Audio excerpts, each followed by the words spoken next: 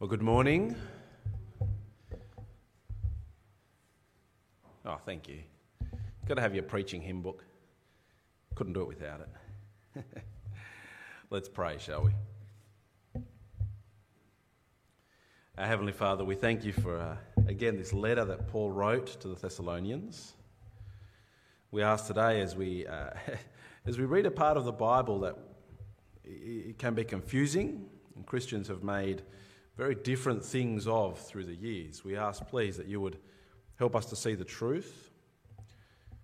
And as we consider the rather challenging teaching that we see in here, we ask that you would give us humility to listen and to believe what you would have us believe.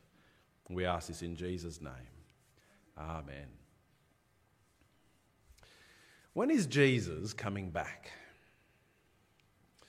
It's a question that's been asked countless times through the ages. You can go and find all sorts of examples of people who have had a go at trying to pick it. When is he going to come back? And there's whole studies of the Bible that try to make sense of numbers and patterns and symbols and trying to decode the mysteries that are hidden within, to try and pick the date. It is a question that matters. If you remember last week, as we saw what Paul was writing to this church that was going through really tough persecution. They were being locked up and threatened with death for being followers of Jesus. And Paul said to them, it's okay, because when Jesus comes back, it'll all be fixed. And so you can imagine them wanting to know, well, when is that going to be, right? I mean, you're telling us to just hold on until Jesus returns. When's he coming? Do I have to hold on for a day, for a week, for a decade, for a millennia, for 2 millennia? How long do I have to hold on for? The day when Jesus returns will be glorious. When will it be? It's happened all through the ages. There's all sorts of examples I could give you. I stumbled this week onto a new one that I hadn't been aware of before. In the late 1800s into the early 1900s, the Jehovah's Witnesses prophesied the date of Jesus' return. They worked it out. They'd done the numbers and deciphered the symbols, and they were so bold as to pick the day even. The Jehovah's Witnesses Watchtower Society, the publication that published their official documentation, had it ready for everyone. The world will end. Jesus will return. Human government will be overthrown. False religion will be shown to be false. The Lord Jesus will sit on his throne, and all of this will happen on October 1st, 1914. I've often wondered what October 2nd would have been like. A little bit sheepish, perhaps? Well, it didn't. Jesus didn't come back. Where is he? If we were all going to see him and it was going to be the end. Now they've had to change their teaching a number of times since, as you could imagine. But I suspect it happened even as Jesus was ascending. There was probably already someone in the crowd with a little piece of parchment and an ink quill trying to work out, all right, so it took God 7 days to make the world, and Jesus is gone to create a new place. Maybe it'll just be 1 week, right? We've got to hold out for 1 week, and off they go. In the Thessalonians' case, someone was trying to tell them when Jesus was coming back. Have a look at chapter 2 in 2 Thessalonians and verse 1. Now concerning the coming of our Lord Jesus and our being gathered to him, we ask you, brothers and sisters, not to be easily upset or troubled, either by a prophecy or a message or a letter supposedly from us, alleging that the day of the Lord has come. Someone was going around saying, you missed it. What a shame. I mean, it's this big day you guys are all waiting for. It's already happened. Now, I don't know if these people were scammers, if this was the original version of the Nigerian prince sending the email, right? Jesus has already come, but for just 10 shekels, I can take you to where, I don't know if that's what it was. I don't know if they were misled, if these themselves were people who had just gotten it wrong. We know nothing about them. Other than that, they were alleging the day of the Lord has already come. And so Paul wants to set out for these readers a way of kind of encouraging them. It's okay, guys, you haven't missed it. And as he does, we get to learn a bit about what has to happen before Jesus returns. And more importantly, what does it teach us about the state of the world today? About people, about the people who are in here, the people who are out there. What do we need to learn? Don't be deceived, Paul says to them. And don't let anyone deceive you. In fact, it's very simple. Verse 3, it's very simple what has to happen. Don't let anyone deceive you in any way, for that day, the day of Jesus' return, will not come unless the apostasy or the rebellion comes first and the man of lawlessness is revealed, the man doomed to destruction. There you go, very simple, isn't it? Before Jesus returns, the rebellion has to happen and the man of lawlessness has to be revealed and destroyed. All right, you got it? Well, the problem for us is that Paul had been talking to them and didn't write it down for us. Come and look down at verse 5.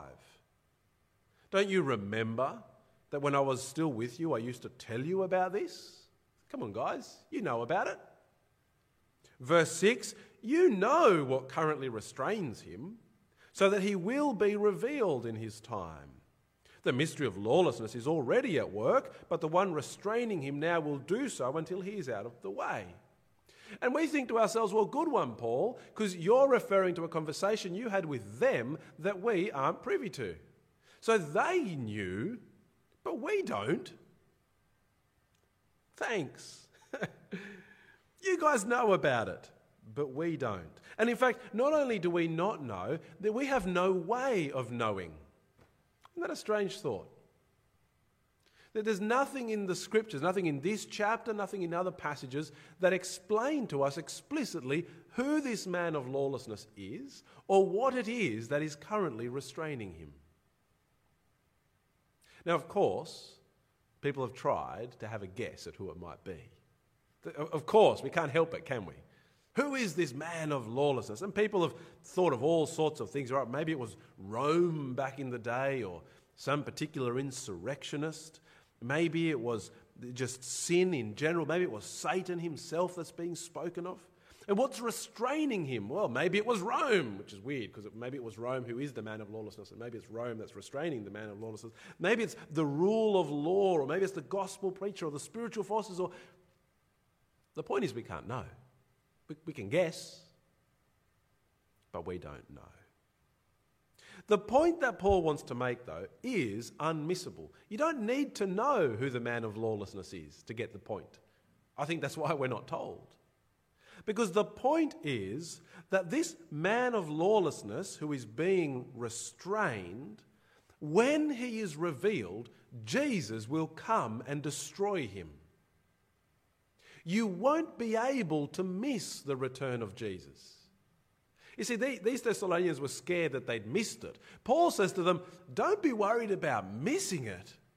When Jesus returns, it will be in the context of such great conflict that it will not be secret. It will be seen. The man of lawlessness will be revealed, and the Lord Jesus will destroy him with the breath of his mouth, with his word, and bring him to nothing at the appearance of his coming. You see, what we learn in this chapter isn't about the specifics of Jesus' return. I'm sorry, if you were hoping that all of a sudden I was going to be able to tell you today the day, I was going to tell you how much longer you had to wait, I'm very sorry. That's not for us to know. Jesus makes that very clear. The Father knows. And that's enough. We trust him that he knows. It's not ours to know. Rather, what Paul wants us to learn is he wants us to understand the nature of evil, the nature of the world that we live in, such that we keep persevering. That was the point of chapter 1, right? Do you remember? Your faith is flourishing, your love is increasing, and you stand firm in the face of whatever might come. Paul still has that in mind. He wants us to stand firm. So here's what we need to understand. That this lawless man, lawlessness, whatever this man of lawlessness is, his work is happening, but his work is restrained. Have a look at verse 7 with me. For the mystery of lawlessness is already at work, but the one now restraining him will do so until he is out of the way. And then the lawless one will be revealed. The Lord Jesus will destroy him with the breath of his mouth and will bring him to nothing at the appearance of his coming. Right, so the mystery of lawlessness, not law breaking, but lawlessness, absence of law, chaos, evil, wickedness. This is happening in our world now. But it's restrained. Evil in our world doesn't get full sway, which is good, isn't it? If evil just got to exert its power with nothing restraining it, our world would be a very dark. I mean, it already is, because evil is at work. Lawlessness is at work. But it's kind of confused, isn't it? If you had to summarize the world to someone, well, you couldn't say it's all bad, because there's lots of good in the world. But you also couldn't say it's all good, because there's lots of bad in the world. We live in a world that is mixed, where good and evil are intertwined. And I'll tell you what, I think Satan likes it this way. Come and have a look down at verse 9. The coming of the lawless one is based on Satan's working, with all kinds of false miracles, signs and wonders, with every wicked deception among those who are perishing. They perish because they do not accept the love of the truth and so be saved. It's all about deceit. It's all about lies. It's all about making sure that you do not believe the truth. I mean, is the world a confusing place? Well, actually, that's Satan's game plan. Do you know whether he's even real or not? Or is he at work or not at work? Or he loves it that way. Deceit is what he is. The father of lies is his nature. It's strange. You can go through life and you'll find all sorts of people who either believe in Satan too much or too little. It's very strange. There's people who believe in him too much, right? There's Satanists who worship Satan, very strange people that they are. But there's even Christians who believe in Satan too much and end up finding Satan in every place that they can possibly look, right? Every illness, every wrong, everything has to do with a demon, and you've got to find the name or the colour or the smell of that particular demon and get it out from under your bed and whatever else it might be, and you end up focused on Satan more than on Jesus. But then there's plenty of people who don't believe in him at all, are there? Way too little. They just ignore him. They think that somehow Satan doesn't exist and life is just neutral. Humanity, we're just who we are. No, Satan is at work, and this lawlessness, this mystery that is at work now, is based on his power to deceive with all kinds of miracles and signs and wonders, all designed to sell lies. Our world is full of lies. There's lots of lies about God. You might have heard some of them yourself. You heard this one recently? All religion does is cause wars. If we could just get rid of religion, wouldn't the world be a peaceful place? Yeah, a bit of John Lennon there, right? Just imagine. You heard that one? That God's a killjoy. He's just an evil, mean ogre up in the sky who doesn't want any of us to have fun. He's a bitter old grumpy man. Perhaps the biggest lie is a very simple one. I don't need God. That one's been around since the beginning. But there's plenty of other lies as well. Lies about what the world can give you. The libertarian lie. All we need is sufficient freedom. The day when you can do whatever it is you want to do, that will be the day when you find happiness and fulfillment and contentment. That'll be the day when society finds its utopia. The lies of the sexual revolution. When you can sleep with whoever you want, whenever you want, however you want, then we will be free. Gee, don't we know that one to be a lie right now? The lie of self-identity. You can be whoever you want to be. Or perhaps the biggest lie of our age, the lie of materialistic consumption. You must always have more. Satan loves them all. Whatever lie will keep us from the truth, doesn't matter which it is, he loves it. His purpose is to deceive. The purpose of this lawless mystery is to hide the truth and to have people believe lies. And do you know what? That teaches us something really unfortunate and sad about people who are perishing. Again, look at verse 9 with me. The coming of the lawless one, based on Satan's working, with all these false miracles and signs and wonders, with every wicked deception among those who are perishing. They perish because they did not accept the love of the truth and so be saved.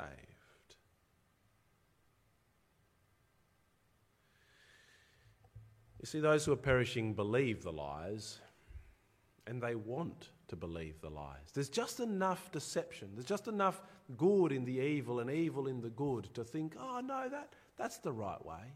That's what I need to believe. That's how I need to operate. And you know what? Part of God's judgment is to give what people want. Now I tell you, this is terrifying. This verse is truly terrifying. Have a look at verse 11. For this reason, because they don't accept the love of the truth, because they believe lies, for this reason, God sends them a strong delusion so that they will believe the lie, that all will be condemned. Those who did not believe the truth, but delighted in unrighteousness. We need to be very clear about this. God is not passive. God's not sitting up in heaven, powerless, just hoping and really waiting. Oh, please, please, please. Please, would you come to me? I'm really desperate. You know, we run our Hope Explored course and half a dozen people come along and God's up there going, oh yes, maybe I'll get one of these. God is not passive. No, because people do not love the truth, God acts in judgment upon them to keep them in that delusion. We think of God as acting for salvation at the end. Right? At the end, when Jesus returns, then God will condemn people. Then God will save people. But God is at work in the world today to save, as he calls his people home, as he removes the delusion from them that they might believe the truth, and to condemn. You reject God, but don't be surprised that he rejects you. You don't believe, or don't be surprised that God sends a delusion. You give up on him, he gives you over to the very lies you worship. That's Romans 1. Right? That's the argument of Romans chapter 1. We receive in ourselves the consequences. And I tell you what, I think that's why evangelism is so hard. Did you feel it this term? We've just kind of wrapped up our term of focused evangelism, of reaching out. I wonder, did you invite someone to an event? Why is that so hard to do? You stop and think about that for a minute, right? If you're going to a movie and you want to invite a friend to come to the movie, you don't think twice about it. There's nothing hard about that, is there? I'm going to the movies. Do you want to come to the movies? All right, let's go to the movies, right? There's no... You go to a picnic. You want to come to a picnic? Yeah, all right, okay, I'll bring a sandwich. You bring yours, all right? There's no... Do you want to come and hear the saving word of the Lord Jesus Christ? Oh man, I've got butterflies now, right? And I'm scared, and all of a sudden I've got sweaty palms, and I have to plan when I'm going to ask you. And when the time comes, I'm anxious about it now. And will you come? I don't know. And on the day, is he going to come? Is he not? What's so hard about it? It's because we know that people who aren't followers of Jesus love the lies. It's because we know that at that moment of finding the gospel, it's a moment of confrontation. This isn't neutral. This isn't easy. This is important. It really matters. but it's hard.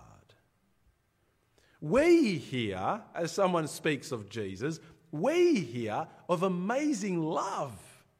We hear the wonder of the God who died for us to bring us home. They hear a bunch of hateful bigotry because they believe the lies. I tell you what, it means why it helps us understand why evangelism without prayer is such a waste of time. Because unless God removes the delusion, what hope is there? But I wonder then, as we reflect on it, what difference is there between those who are perishing in this world where evil is at work, although masked? What difference is there between those who are perishing and those who are saved? Have a look at the second half of our chapter there. Because the difference is God's work. That's the difference. Have a look at verse 13. We ought to thank God always for you, brothers and sisters loved by the Lord. Because from the beginning, God has chosen you for salvation through sanctification by the Spirit and through belief in the truth. He called you to this through our gospel, that you might obtain the glory of our Lord Jesus Christ. So, brothers and sisters, stand firm. Do you note who he thanks for their salvation? He's not praising them. Oh, we praise you that you saw through the lies and chose fit to believe that. No.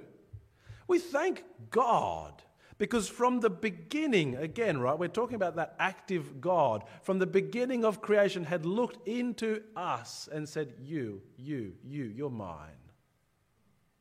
Through sanctification by the Spirit, I'm going to remove that delusion so that you do see the lies for being lies and you do see the truth. I'm going to teach you to obey and believe through the gospel of the Lord Jesus so that in the end you too might obtain the glory of God. What's the difference? The difference is that God has been kind to us. Just in case you're sitting there thinking highly of yourself, right? They're deluded by the lies, but I'm not. I see the truth. Just in case, I hope you're not, but just in case you were, the only reason that you are in here is because God was kind. No wonder Paul thanks God for them. God's Spirit changes us so that the lies start to seem off. It's the lies that we now go, that can't be right. And God's glorious truth is the smell of life. And it's the call through the gospel. This good news about Jesus. I wonder how you view the world right now. I've felt for the last little while like the world's falling apart. I don't know if that's it just seems like, whether it's just the news, right, and maybe I should stop turning the news on, but it just feels like everywhere you look, it's bad, right? Even the bees are dying now. You just can't win. We've got that Varroa mite or whatever it is that comes and targets the European honeybees, and so they've got to destroy every hive in Newcastle or whatever. What is going on? But actually, you know what? It's kind of irrelevant to us. The world can fall apart if it wants to. Our power doesn't lie in somehow keeping the world together. Our power lies in the gospel of the Lord Jesus Christ. That is the message that God uses to bring the deceived, perishing into the light of the truth to find salvation and glory. And so, Paul says to the Thessalonians and to us, stand firm. Don't be deceived. Oh no, he's already come. Don't worry about them. It'll be obvious when Jesus comes. See the world for what it is, a place where evil is at work right now. It's hidden, so it's not quite so obvious, but it's there. Remember that the power you have is what God has given you, the Lord Jesus Christ, his death and the glorious gospel. You see, the dividing line in the end, the fundamental difference between a follower of Jesus and the one who is perishing for eternity is belief. Not whether you believe, but what you believe in. God is truth. Satan is the father of lies. We need God to reveal himself to us. And Paul finishes verse 16 with this reminder that it is God's work. May our Lord Jesus Christ himself and God our Father, who has loved us and given us eternal encouragement and good hope by grace, encourage your hearts and strengthen you in every good work and word. Well, what do? Again, like last week, I want to tell you to be prepared. The day may well come when you yourself face something that will cause you to doubt, cause you to think, cause you to be deceived, cause you to start to follow lies. Be prepared. Be on your guard against falsehood. Fight against falsehood. We've gotten in trouble before, we preachers in this church, for taking to task others, for talking about preachers of other churches or writers of books or leaders of movements. We've had people criticise us. Well, you can't speak poorly of them. Actually, if they're not teaching the truth, we absolutely can and we should. We must fight against falsehood, not just let it go on. Particularly people who claim the name of the Lord Jesus. I mean, if they're Satanists or whatever, well, I don't care about them. They're obviously off somewhere. But if someone claims the name of the Lord Jesus and teaches falsehood, that person we must speak against. Be prepared yourself. It's not just fight against wrong teaching, but be soaked in true teaching. If you don't feel confident in the Bible, if you don't think you really know it particularly well, then that ought to be an encouragement to you to study the Bible. Whether you're doing it alone, whether you're doing it in one of our small groups, you're not going to finish it in this life, okay? So don't think, well, I'll set a month aside to study and then I'll be done. Just start and don't stop. But study the Bible. We need to do more than read it. Dwell on it, meditate in it, ponder it, and of course apply it. Be prepared, learn to love. Last week we were talking about loving those who are lost, loving those who are persecuted, was last week. This week we need to learn to love the lost. I mean, they're deluded, sadly. They might not think it. It's kind of hard to think of our neighbours, our loved ones that way, isn't it? Deluded, believing lies. They seem like such nice people. Their lives are so okay. Like, what do you mean that they're... But they are. They've bought the lies. Learn to love them such that we will preach the gospel. It is the power that we have. Learn to love them such that we will pray for them. God's Spirit must work. Be prepared, learn to love, and of course be challenged. And the challenge this week is to stand. Jesus may not return in our lifetime. He might. I want him to. I mean, if he does it in the next 5 or 10 minutes, then I don't have to preach twice more on a Sunday, so that'll be all right. But he might not. And we have to live out the remaining however many years God gives us in the face of the work of this mystery that is the man of lawlessness.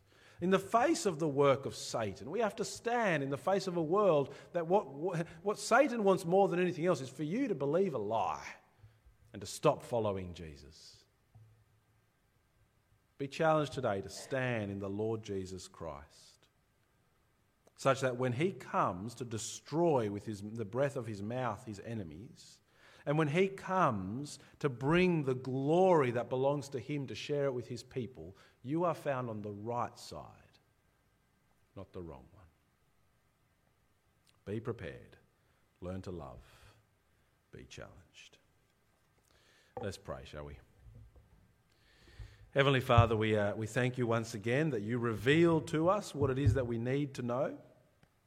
And so, Father, as we come across passages like this one that have mysteries, that have things we don't know, please help us to trust you. Thank you for what you do teach us so clearly here, the state of the world that we live in, and the reality that you are at work to judge and to save. Father, help us to stand firm. Give us grace and encouragement and strength to do good in your name, to hold firm to the gospel of the Lord Jesus Christ. And give us the sort of love that yearns to see those around us brought to Jesus and be saved. Amen.